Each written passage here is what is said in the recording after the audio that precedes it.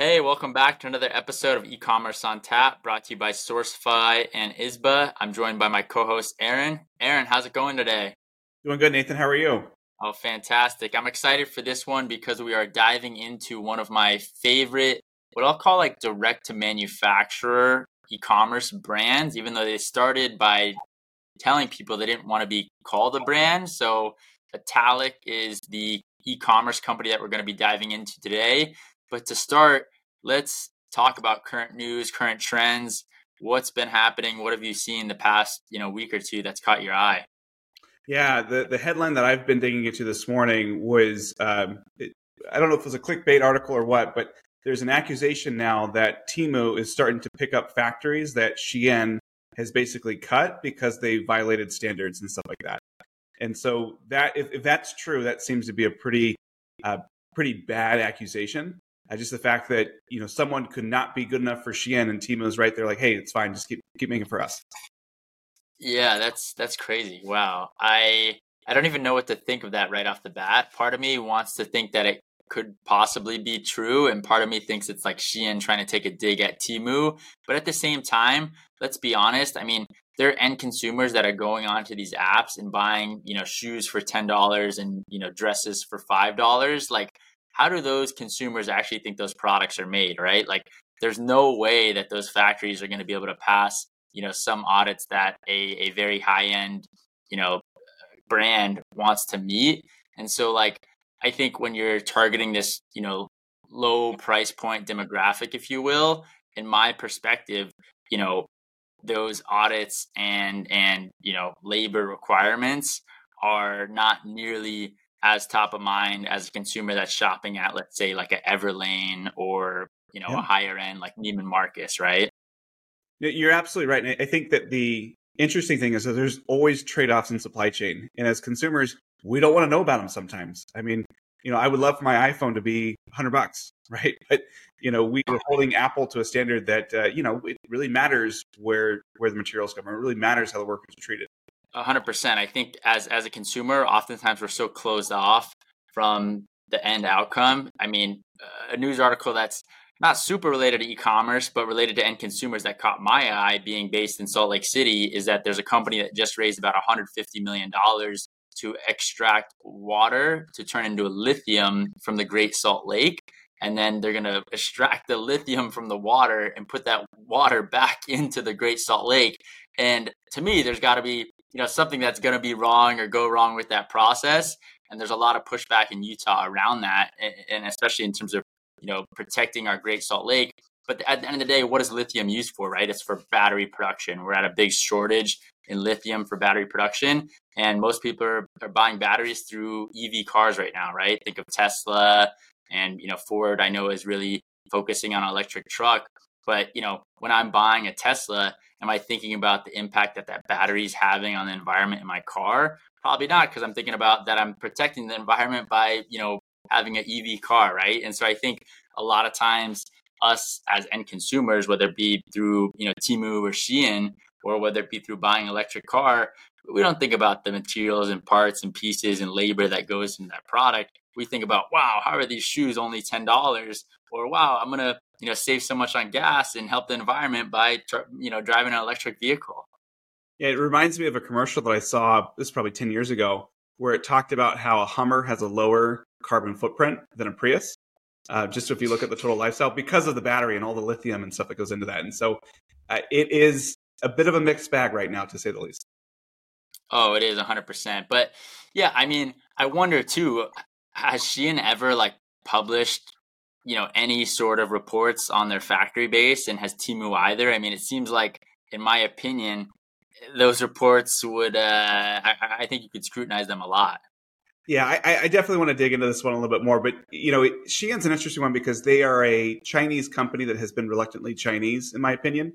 At the beginning, they were, organized in New Jersey. And if you looked online, all of their people were in New Jersey, at least legally. And that's not the case. Yeah, we'll see how that all plays out, because what caught my eye this past week was Wish.com, which in my opinion was kind of like the original Shein and Temu, if you will.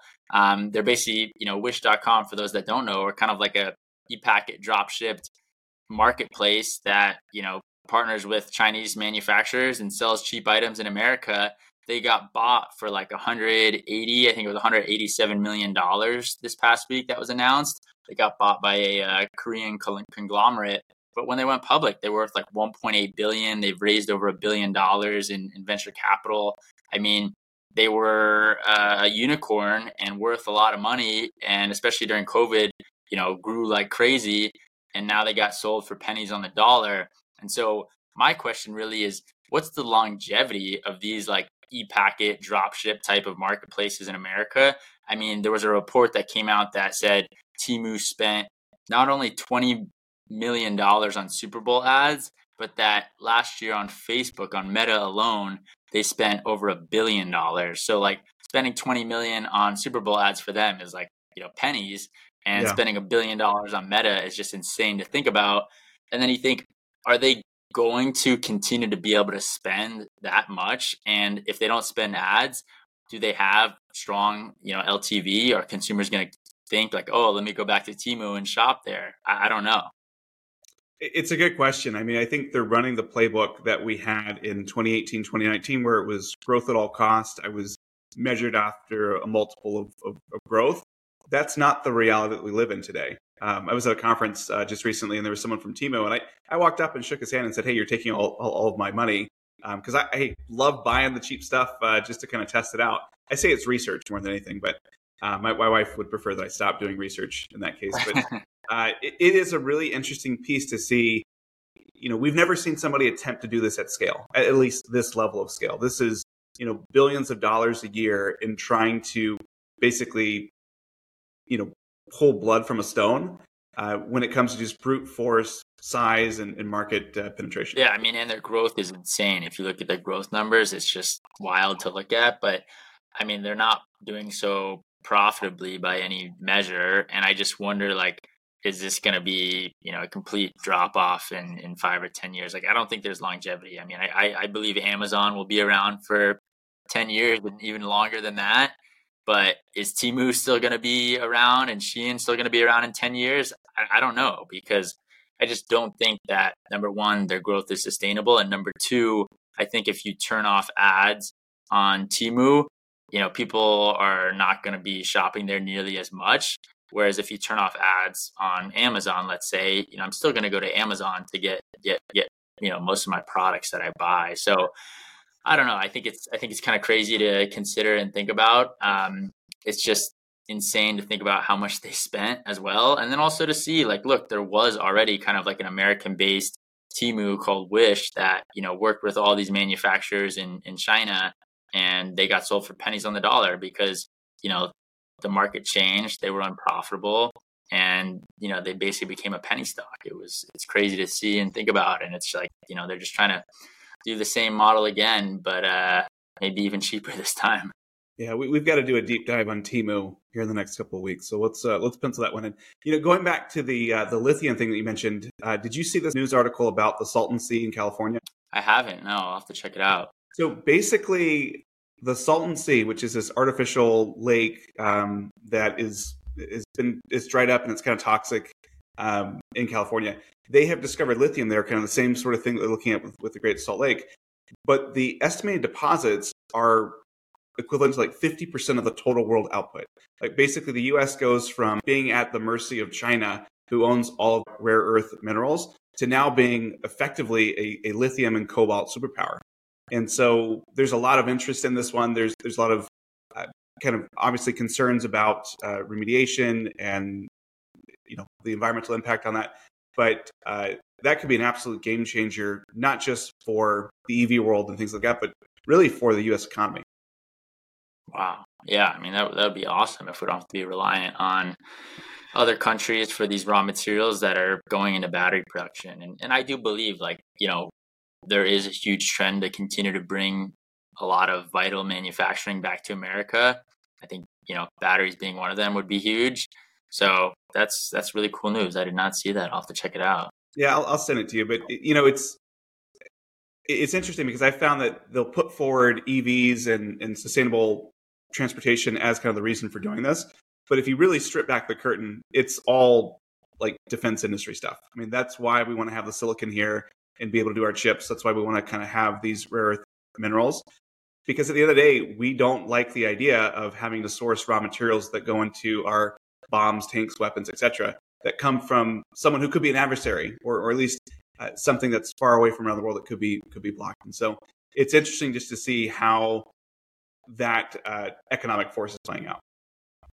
Yeah, we would be at the mercy of whoever has those raw materials, that's for sure. And we saw some of that during COVID. You look at PPE. I mean, all of our, masks and gowns and gloves and all that stuff, and even a lot of our medicine is coming from China. So I think it was eye-opening for a lot of people. Well, this was pretty eye-opening, I think, in terms of current events that have just happened over the past week or two. Let's talk about Italic. I know Italic very well because I know Jeremy, the founder, and Italic is, I think, an inspiration when it comes to this model, right? Because for those that don't know Italic, the backstory basically is Jeremy comes from a manufacturing family. He has, roots in China. And what he realized, like a lot of people in supply chain, is that these manufacturers make such a slim percentage of the actual retail value that us as consumers buy, right? So if I'm purchasing, let's say, $100 watch, the factory might have made like 9 or 10% of that money, and their net margin, their net income is probably like, 2% of that, right? And so his whole model and his whole theory is, how do I enable, quality and vetted factories that work with luxury brands and that work with reputable brands already to gain more of that margin and to offer high quality products directly to American consumers? And so Italic launched in 2018. It's been in market for about 6 years right now. And it's just been really interesting to see how this brand has played out. They're a 8-figure brand. They're growing a lot.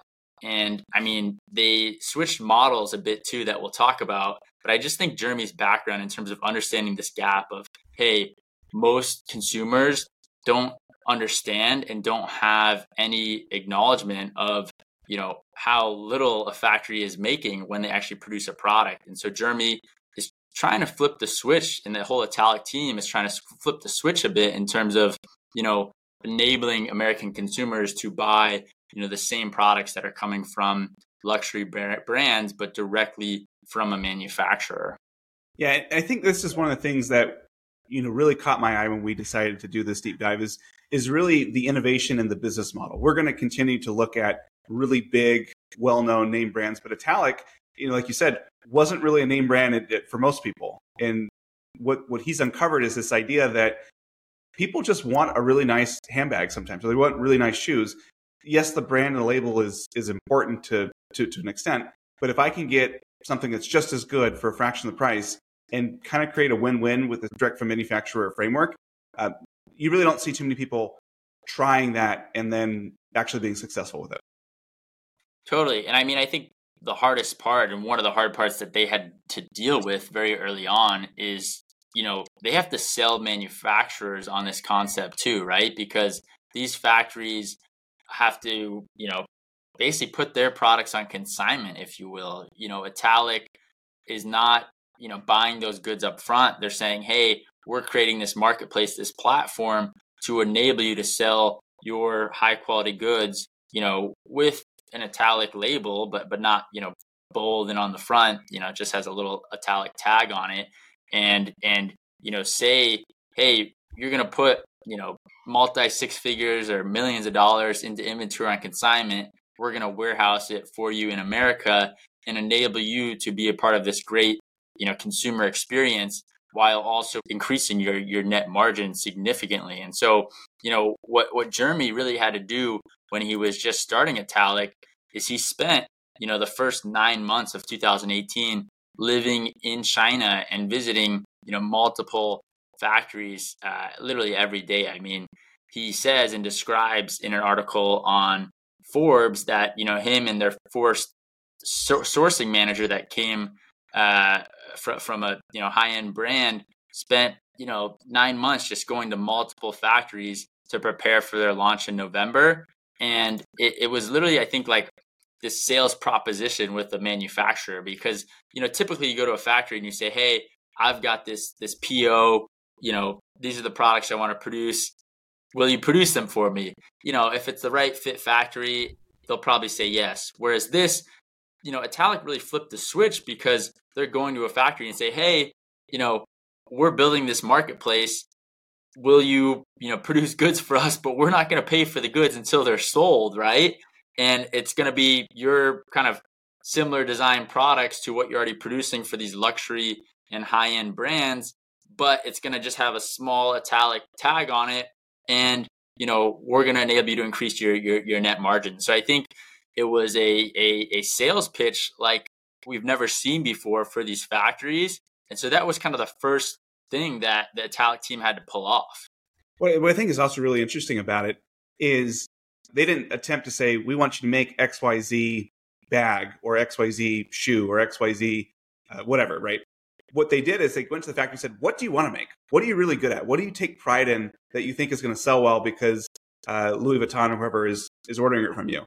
And so it's almost like he was able to do a lot of consumer research without doing any of the research itself, because he was using what the factories naturally were good at, what they were proud about, to kind of have them put on the marketplace and put the brand on. Totally. And I think, the Italic team really went for it from the get-go, right? So they launched in November of 2018, and they launched, basically by announcing their $13 million Series A. And for those that are surprised, like, wow, Jeremy and his team are able to raise $13 million, upon launch. Jeremy has already had a lot of success up to this point as a founder, right? He's a Teal Fellow. He started Fountain, which is like a hiring marketplace for Fortune 2000s. That's now, a big business. And so he's been in the, VC and Y Combinator environment. And so he's very well connected. And so, to me, at that time, launching with that capital up front, I mean, you would have had to be a repeat founder to do that, to be able to, go out and raise $13 million upon launch. But he also needed that capital to set up the infrastructure in order to pull this off. And when Italic launched, they launched with a membership. So it was membership only. And so that meant they were kind of trying to take like a Costco-esque type of model, where they said, hey, to shop on our website, you have to sign up for a $60 a year membership. I think originally this was their goal, is to make money on their membership base and take a very small margin on the actual products that were sold through Italic, that were, produced by their manufacturing partnerships. But, I think the membership model started to constrain them in some sense. But members, had a lot of benefits, right? I am, to this day, an Italic member, and it's only $60 a year, and I get a $120 sign-up credit, and I get, $5 every time I leave a product review. So they're also trying to incentivize, reviews, which is awesome. But, to me, it was like a no-brainer, right? I'm paying a $60 membership, but I'm getting a $120 credit. And so I remember logging in like last year and being like, oh, wow, I have $120 on Italic to spend. And I bought, some really nice towels that are like those huge towels. I think, one of the things we'll dive into is how they've expanded into different categories, which is a big challenge for a platform like this, because number one, picking what products to start with and then understanding what SKUs to expand into is super challenging. But, let's talk about their membership a little bit right now, because, we've seen membership models work really, with big box retail when it comes to Costco and when it comes to like Amazon Prime. But, we were just talking about Shein and Temu, where in some sense, they're similar to a very cheap Italic. There's no membership, and, they're making some margin, on their products that are being sold. But I wonder what difference that experience would have if to shop on Temu or Shein if you needed a membership. And we'll see that, in 2021, Italic actually opened up their membership. But I'm curious, what do you think changed amongst that time of launching in 2018 with a membership, and then 3 years later deciding, hey, we're going to open this up to the public?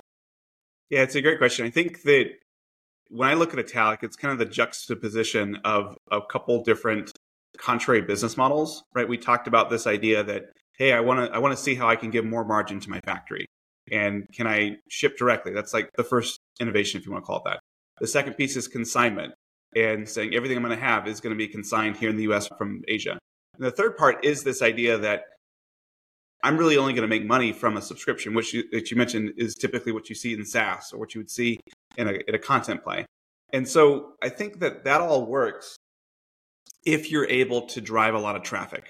And so I think if Italic was the size of Costco, then they could probably have stuck with their existing business model and charged a couple $100 a year.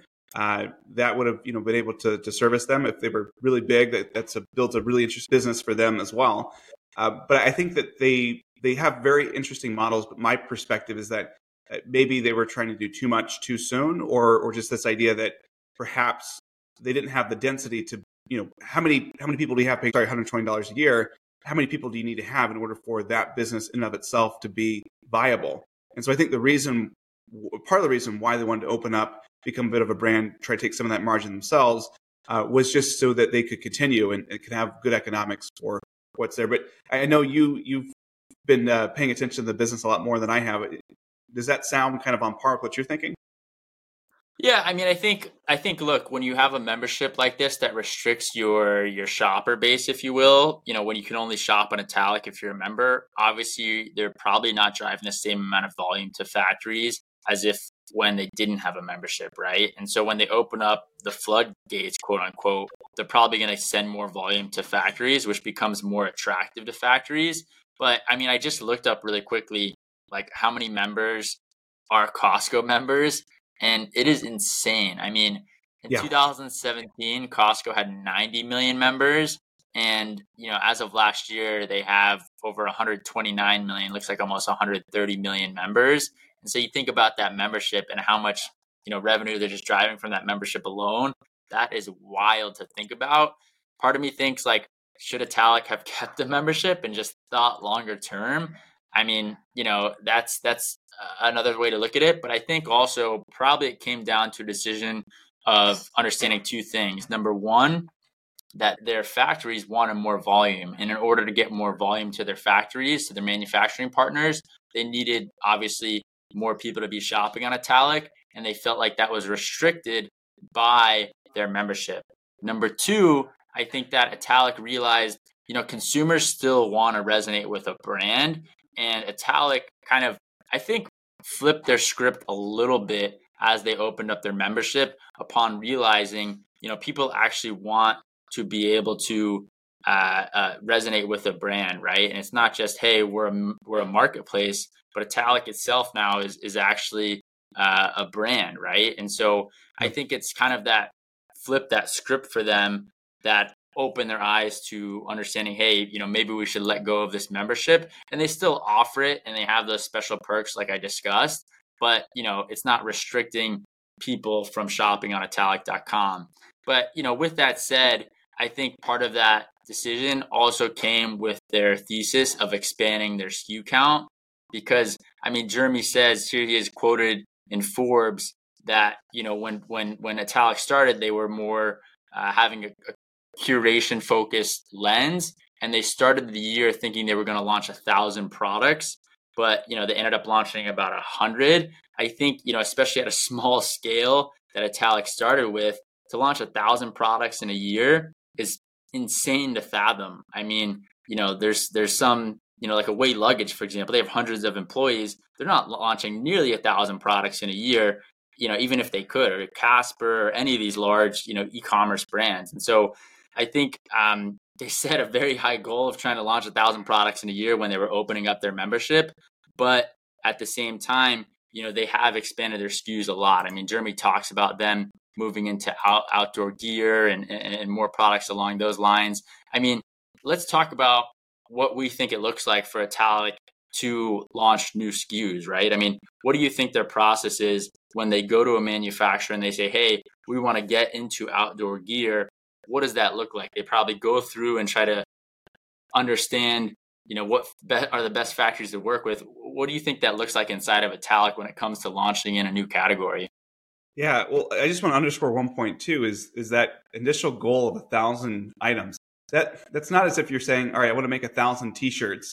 I'm going to have different sizes of the same logo in different colors. This is, in many cases, lots of different categories as well.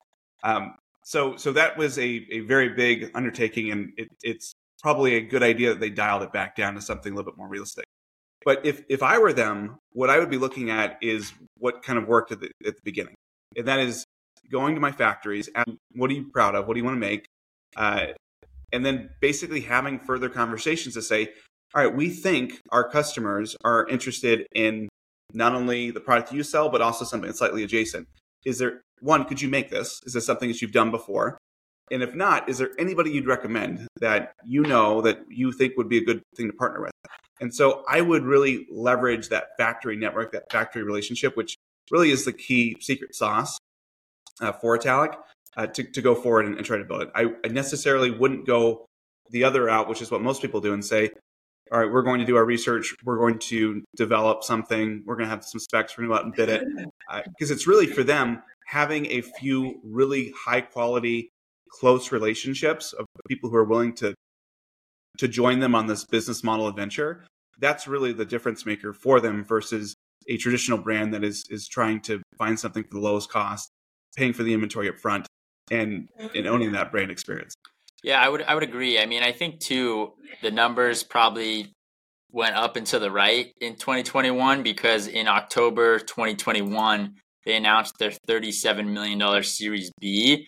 I think it shows that they are and continue to be going for it in terms of growth, right? I mean, to raise that amount of capital, I mean, Crunchbase says they've raised a total of $52 million. So it's a significant amount of capital for a e-commerce driven company. I think it's interesting to understand, at the end of the day, their goal with factories is to, increase their net margin, but also enable them to co-invest into that inventory. And I think there's probably some sort of dynamic where Italic must have its own merchandising team because, you and I have been to factories and the Canton Fair and all these different trade shows where you see some of these products that are designed by factories and you're like, hey, like this is not going to work in the American market. And like even sizing, right? I mean, Italic has apparel as a huge category on their marketplace. And just sort of think about that in terms of like, hey, a small in China is not a small in America, right? And so even from a sizing perspective, I think they have to do a lot in terms of merchandising with these factories. So something to consider. But what's interesting, I know you looked on their LinkedIn and they don't list too many of their employees on LinkedIn. I don't know if that's purposeful or, what their team dynamics look like today, but I would assume that they would have a merchandising team to work with these factories. Yeah, that was, like you mentioned, I looked around, I could find only one person outside of Germany who was with Italics today. And that was a head of operations in China, who I assume is working with the factories and managing all those sorts of things. So also kind of an interesting piece here of maybe they've just done a really good job of outsourcing and building out teams overseas, and LinkedIn isn't as important to them, but very interesting business and business model that way. Yeah, I mean, I think it's just interesting timing right now, especially given that, number one, the cost to acquire a customer has gone up. Number two, many e-commerce brands are focusing on LTV of their customers. I read a statistic that was saying like, hey, to really be a viable e-commerce business, you need to have like a 30 to 40% repeat purchase rate with your customers. And in my mind, I think Italic hits that, right? I would assume the LTV is higher than your average e-commerce brand because people are coming back and because they have so many different categories that they cater to. But I don't think it's as like high volume as some of these cheaper marketplaces, right? You're not going to Italic as if it's like a, Amazon or Temu. You're going for a high quality, set of silverware, or you're going for a high quality, set of clothing, whatever it may be. And so I think it's a bit of a different dynamic that way. But I also think what's interesting too is that Italic seems to have invested quite a bit into technology, which, I don't know if it necessarily sets them apart as a brand, but I think from an operating standpoint, it seems like they have a platform that they can interact with and understand inventory levels at the factory level, as well as, at their warehouse. which is important from a supply chain perspective. But I mean, I just wonder what that technology investment looked like from the get-go and what factories think of that. Because, I know from our experience at Sourcify, getting factories to use technology is not easy. How do you think they navigated that? It's tough. Building tech, even very simple tech, is not cheap. So we both have paid tuition, if you want to call it that, in the past. I think some of the interesting things that they have built from a technology perspective, just to kind of fill in a little bit, the most interesting thing for me was that they built payment rails between the US and China. So effectively a version of Stripe that allows them to deal directly with their Chinese manufacturers. That's something I haven't seen before. I know you've got like remote.com or Deal or things like that are doing it for people. But those are typically smaller check sizes. And the way that those kind of work today is it's not like a bank transfer where money's in one account and it goes over to the other one. It's more of an informal IOU where you're in the US, you call me up and say, hey, so-and-so just deposited $100. They want you to open it up in Asia. And I say, okay, cool, I'll front the money because I know that you're going to pay me back. Like that's kind of how that works as an informal network versus something that's a little bit more standardized like a Visa or MasterCard. And so one of the things that I dug into that I saw that they built was the ability to do this, I think at scale with their factories, which is truly remarkable if it really works and should probably be its own product because I can think of probably a dozen other companies that would look at it. But I think when it comes with this build versus buy decision in general for a company, you kind of have to look at this and ask a few questions. As one, is what we're trying to build going to be strategic? And in the case of a payment rail for US, China operations, I do think that's strategic. So it would make sense to invest in that. The other option would be to outsource it, to find someone else who's doing it. But then you also allow competitors or would-be competitors to basically stand on your shoulders to some extent and use that same technology that's coming there. So the first kind of question is it strategic? If it is, then you should probably spend the money to build it. If it's not, my thought would be that they need to outsource, they need to kind of find someone who's only thinking about this specific problem that is willing to build a business around that part of it. And that helps you come to market sooner. So I think on some, there are probably some things that they built that were the right call that they did. And there are probably other things that maybe were side quests that money could have been spent elsewhere. Yeah, I agree. I mean, one thing that I've learned about, any product, whether it be consumer or business or, any software in particular is if you're spending money, you need to understand how that is correlating with the end goal of your customer. If you're spending a lot of money to change your back end or to, update some sort of process that's not going to affect your end customer, is that money really well spent? That's a key question, I think. And so whenever you go into investing into technology as a brand, I think you need to understand, how is this affecting my customer? Because at the end of the day, a lot of those technology investments might make it more efficient for your team, but is that actually making it better for your customer? Maybe, maybe not, right? I think it's a key consideration and question to ask. And I mean, it's just interesting to see because Italic, they definitely have invested quite a bit into technology. It looks like they work with, third-party fulfillment centers, both in China. And I mean, when I've bought products from Italic, it's coming from San Diego. So I would assume somewhere in San Diego, maybe that's a Section 321 setup. I'm not 100% sure. But it could be just given that, San Diego is right across the border from Mexico, of course. And I think for some of their products, it probably makes sense. But, that's just thinking out loud. But yeah, I mean, I think, in terms of their operations and what they need to do to excel, it seems like number one, category expansion in terms of how do we, drive growth through category expansion to attract more people. If I'm like someone that's going camping for the first time, maybe I go to Italic instead of REI now, but I used to just go to Italic for, home goods and stuff of that nature and apparel. But hey, now they have these categories as well. So I think category expansion is important for them.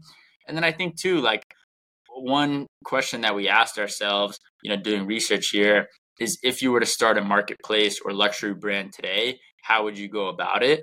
To me, I think the key unique difference that I've seen in the market today for any e-commerce brand has really been partnering with a creator. If you look at the products that have grown like crazy the past few years, it's all partnerships with celebrities and creators, right? I mean, whether it be like Prime Hydration and Logan Paul, whether it be, Feastables and Mr. Beast, whether it be one that a lot of people don't know about, but that's crazy to me is Shay Mitchell in Beast Travel. It's Beis.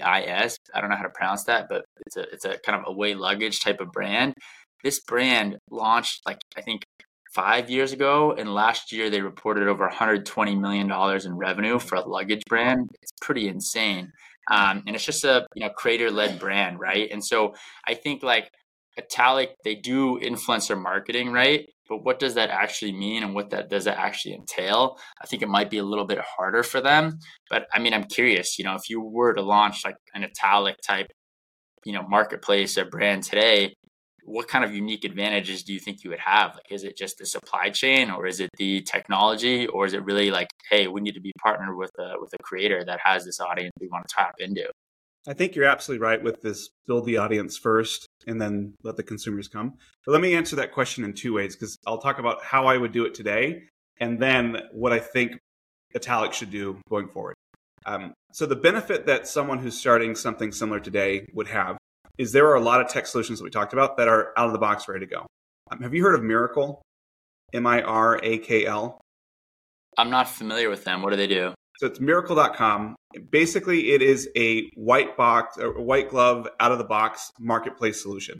So you're able to create your own marketplace. You're able to have this drop shipping architecture. So all these things that the previous eBays, Amazons, Italics World had to build, you can now sign up and just have this thing that's white labeled and ready to go. So that would be what I would start with as far as a core infrastructure for being able to curate and own those things. So right off the bat, most of the technological stuff that you have to do is taken care of. Like it's just there out of the box. You can just do it. So that'd be the first thing. I think your insight with having a very specific connection to a creator or some sort of way to drive volume, that's going to be the big thing, because ultimately people are going to wonder, hey, are we going to just go to Amazon to get something, or is there something that's unique about this? One of my favorite small brands is a brand called 54 Kibo. And I've known the founder for a number of years when I was first starting Izba. And she has this really interesting idea of wanting to bring authentic African styles and designers to the US. And so she's built an entire marketplace sourcing from Africa, which is the hardest place to source from. And, when you go to 54 Kibo, yes, you could go to Home Goods, or yes, you go to Amazon to get a pillow. But what they've done is they've really put a focus on it, that the items that they're going to give you are curated. They are with a very specific lens. And so I think that's the second thing that I would do is, if you don't have the creator, right? Sometimes you can have maybe Jennifer Anderson saying, here are my favorite things, or Oprah's favorite things. Like Oprah should have a marketplace if she doesn't already. Maybe she'd call us and we'll do that one. We'll do that one next. But you have to have someone who is curating, and people want to curate that. They want that curation in order to go ahead and do that. I completely agree. And it has to be a trusted creator or celebrity that has a really engaged audience, right? I mean, I think that's like, Oprah kind of like, she had a little bit of a marketplace with Oprah's list, right? I mean, I remember reading stories of brands being on like her list and all of a sudden generating like multi-million dollars in sales just from having a mention on her list, right? So in some case, she didn't necessarily monetize that list, but if she had made it like a marketplace where she's making affiliate dollars, she definitely could have, and probably could have made like, $100+ million on that, which is just crazy to think about and fathom. Because I don't know. I've been trying to like decipher what size Italic is in terms of their scale. And there's not, public information out there, but I would assume just based on the amount of money they've raised, they've got to be like a low 8-figure brand at least.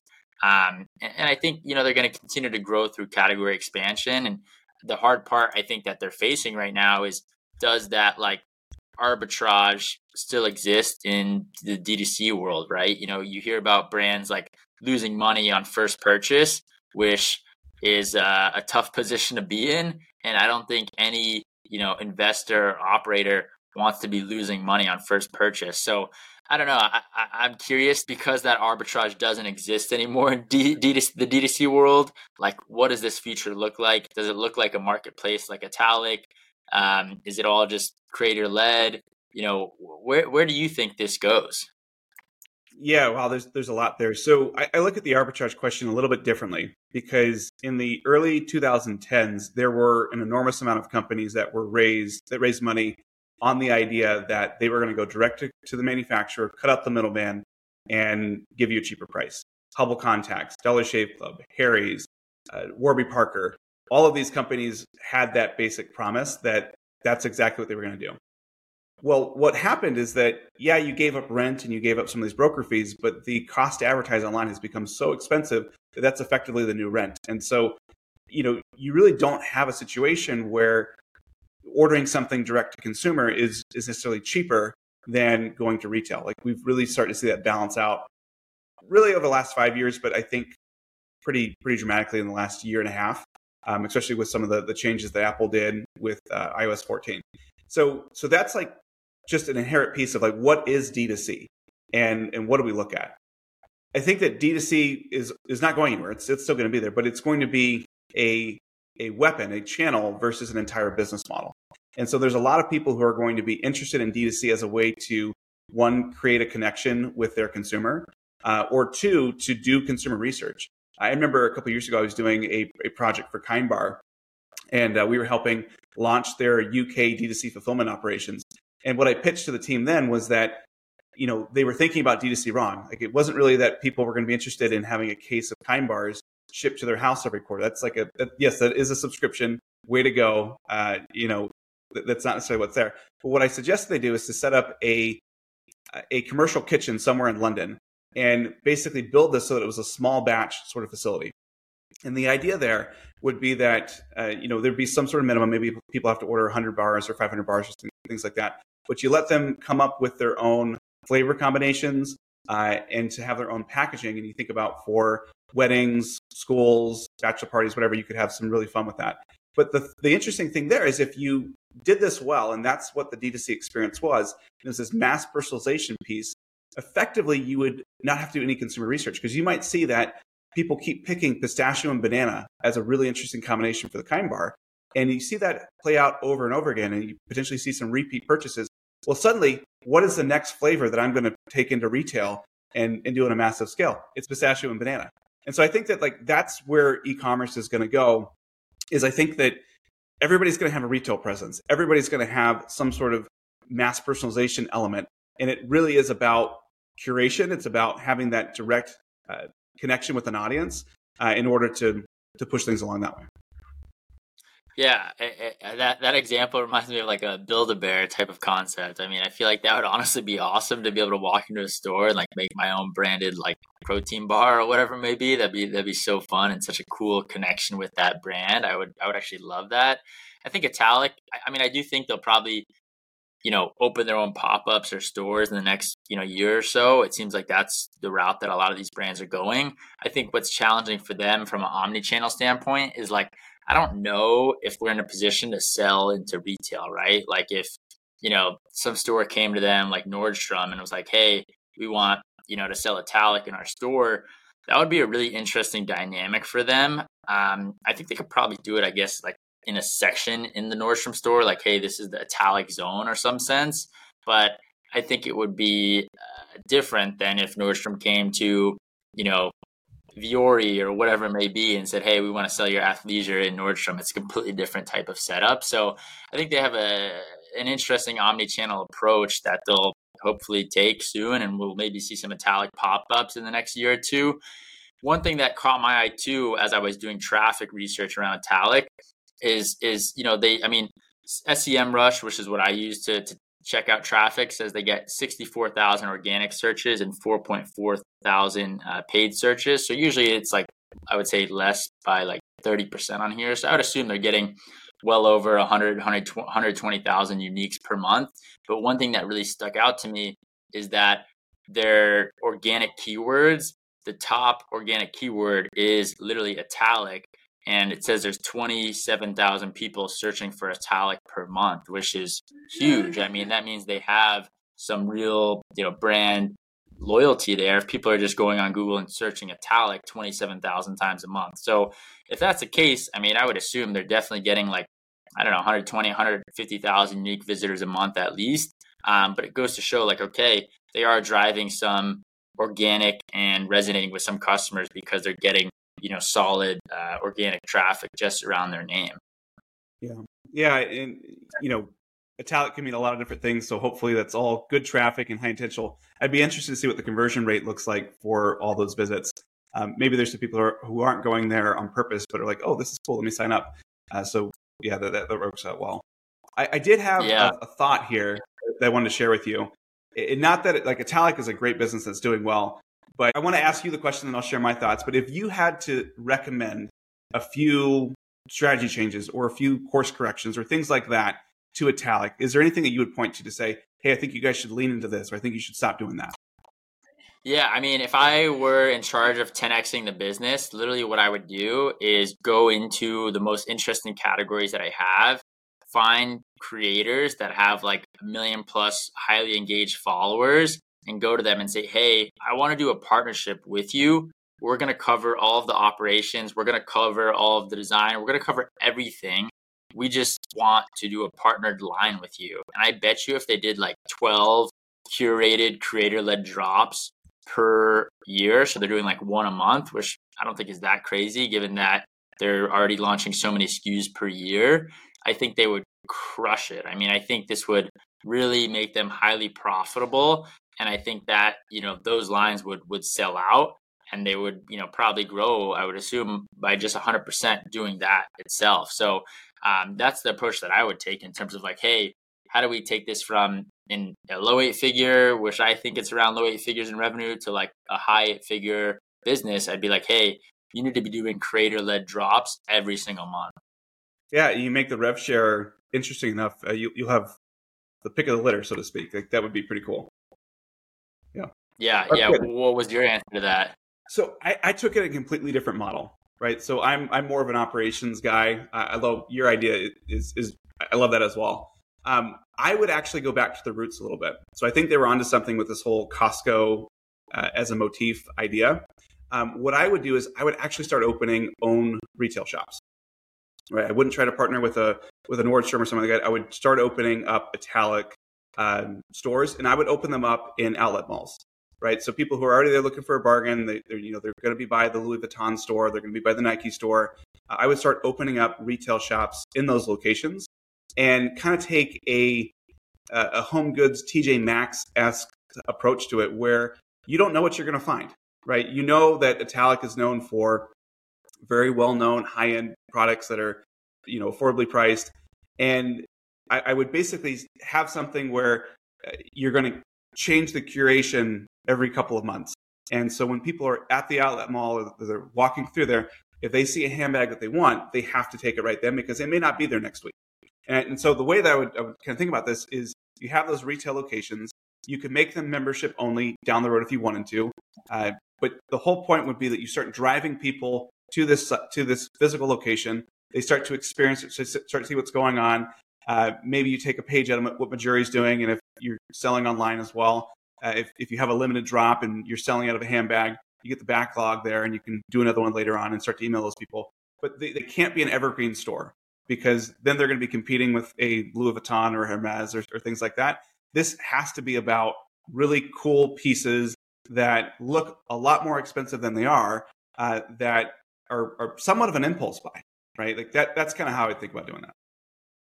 Yeah, I like that idea. I think that's a good one. We should pitch it to the Italic team. We should pitch both these. That'd be really cool. What do you think? I mean, as we wrap up here on e-commerce on tap, one kind of big pending question I have is like, what does an exit look like for Italic, right? Like who's going to buy Italic? What do you think that looks like? I think it really depends on what they want to be when they grow up. So, if the technology is as good as it looked like in the research, then the first thing I would do is I would split that off. I would put that into a separate entity that they own completely and then can either raise money for or sell off outright in order to let those types of investors value that business. Because they're probably, if they were to be public or if they were to be bought, there's probably an element where there are investors that are going to be discounting the value of that technology because of all the other stuff going on. So that's the first thing I would do, is try to split that up. If they wanted to be a brand, then they're going to have to be basically built and have the mechanics and the economics of a brand. that means potentially moving away from some of the hyper friendly factory policies that they had, where they want the factory to have maybe a 30 or 40% margin. I'm making that up. And they're going to have those 70 to 90% margins themselves, because someone is going to purchase them, not necessarily the factory. And so, exits there could be, it's kind of fuzzy. I think really it's a question of, like, they have to really figure out what they want to be when they grow up. But, LVMH is one that everybody kind of points to, that if it, is doing $1 billion, maybe that's of interest. I probably don't see it like that. I think that maybe a Sephora, a Kohl's, an Ulta, somebody that is kind of playing in this approachable fashion piece, as opposed to high fashion, would be a good landing spot for them. But I think that fundamentally there's a lot of work that they're going to have to do to really present themselves as well as they could be, to engineer that exit.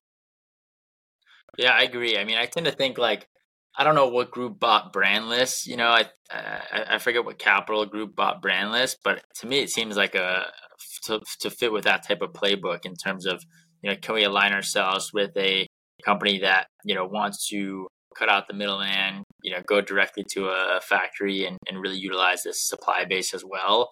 I think they'll get bought by a private equity firm that's kind of rolling up these different marketplace driven e-commerce plays, but we'll see. I think they're still pretty early on. I mean, it's, they were just launched like 5-6 years ago, so they're early in their journey. They're well capitalized and continuing to grow, and it's cool to see that they get a lot of organic search traffic too. So I think this was a really good deep dive on Italic. Are there any pending questions or comments you want to leave for people tuning in?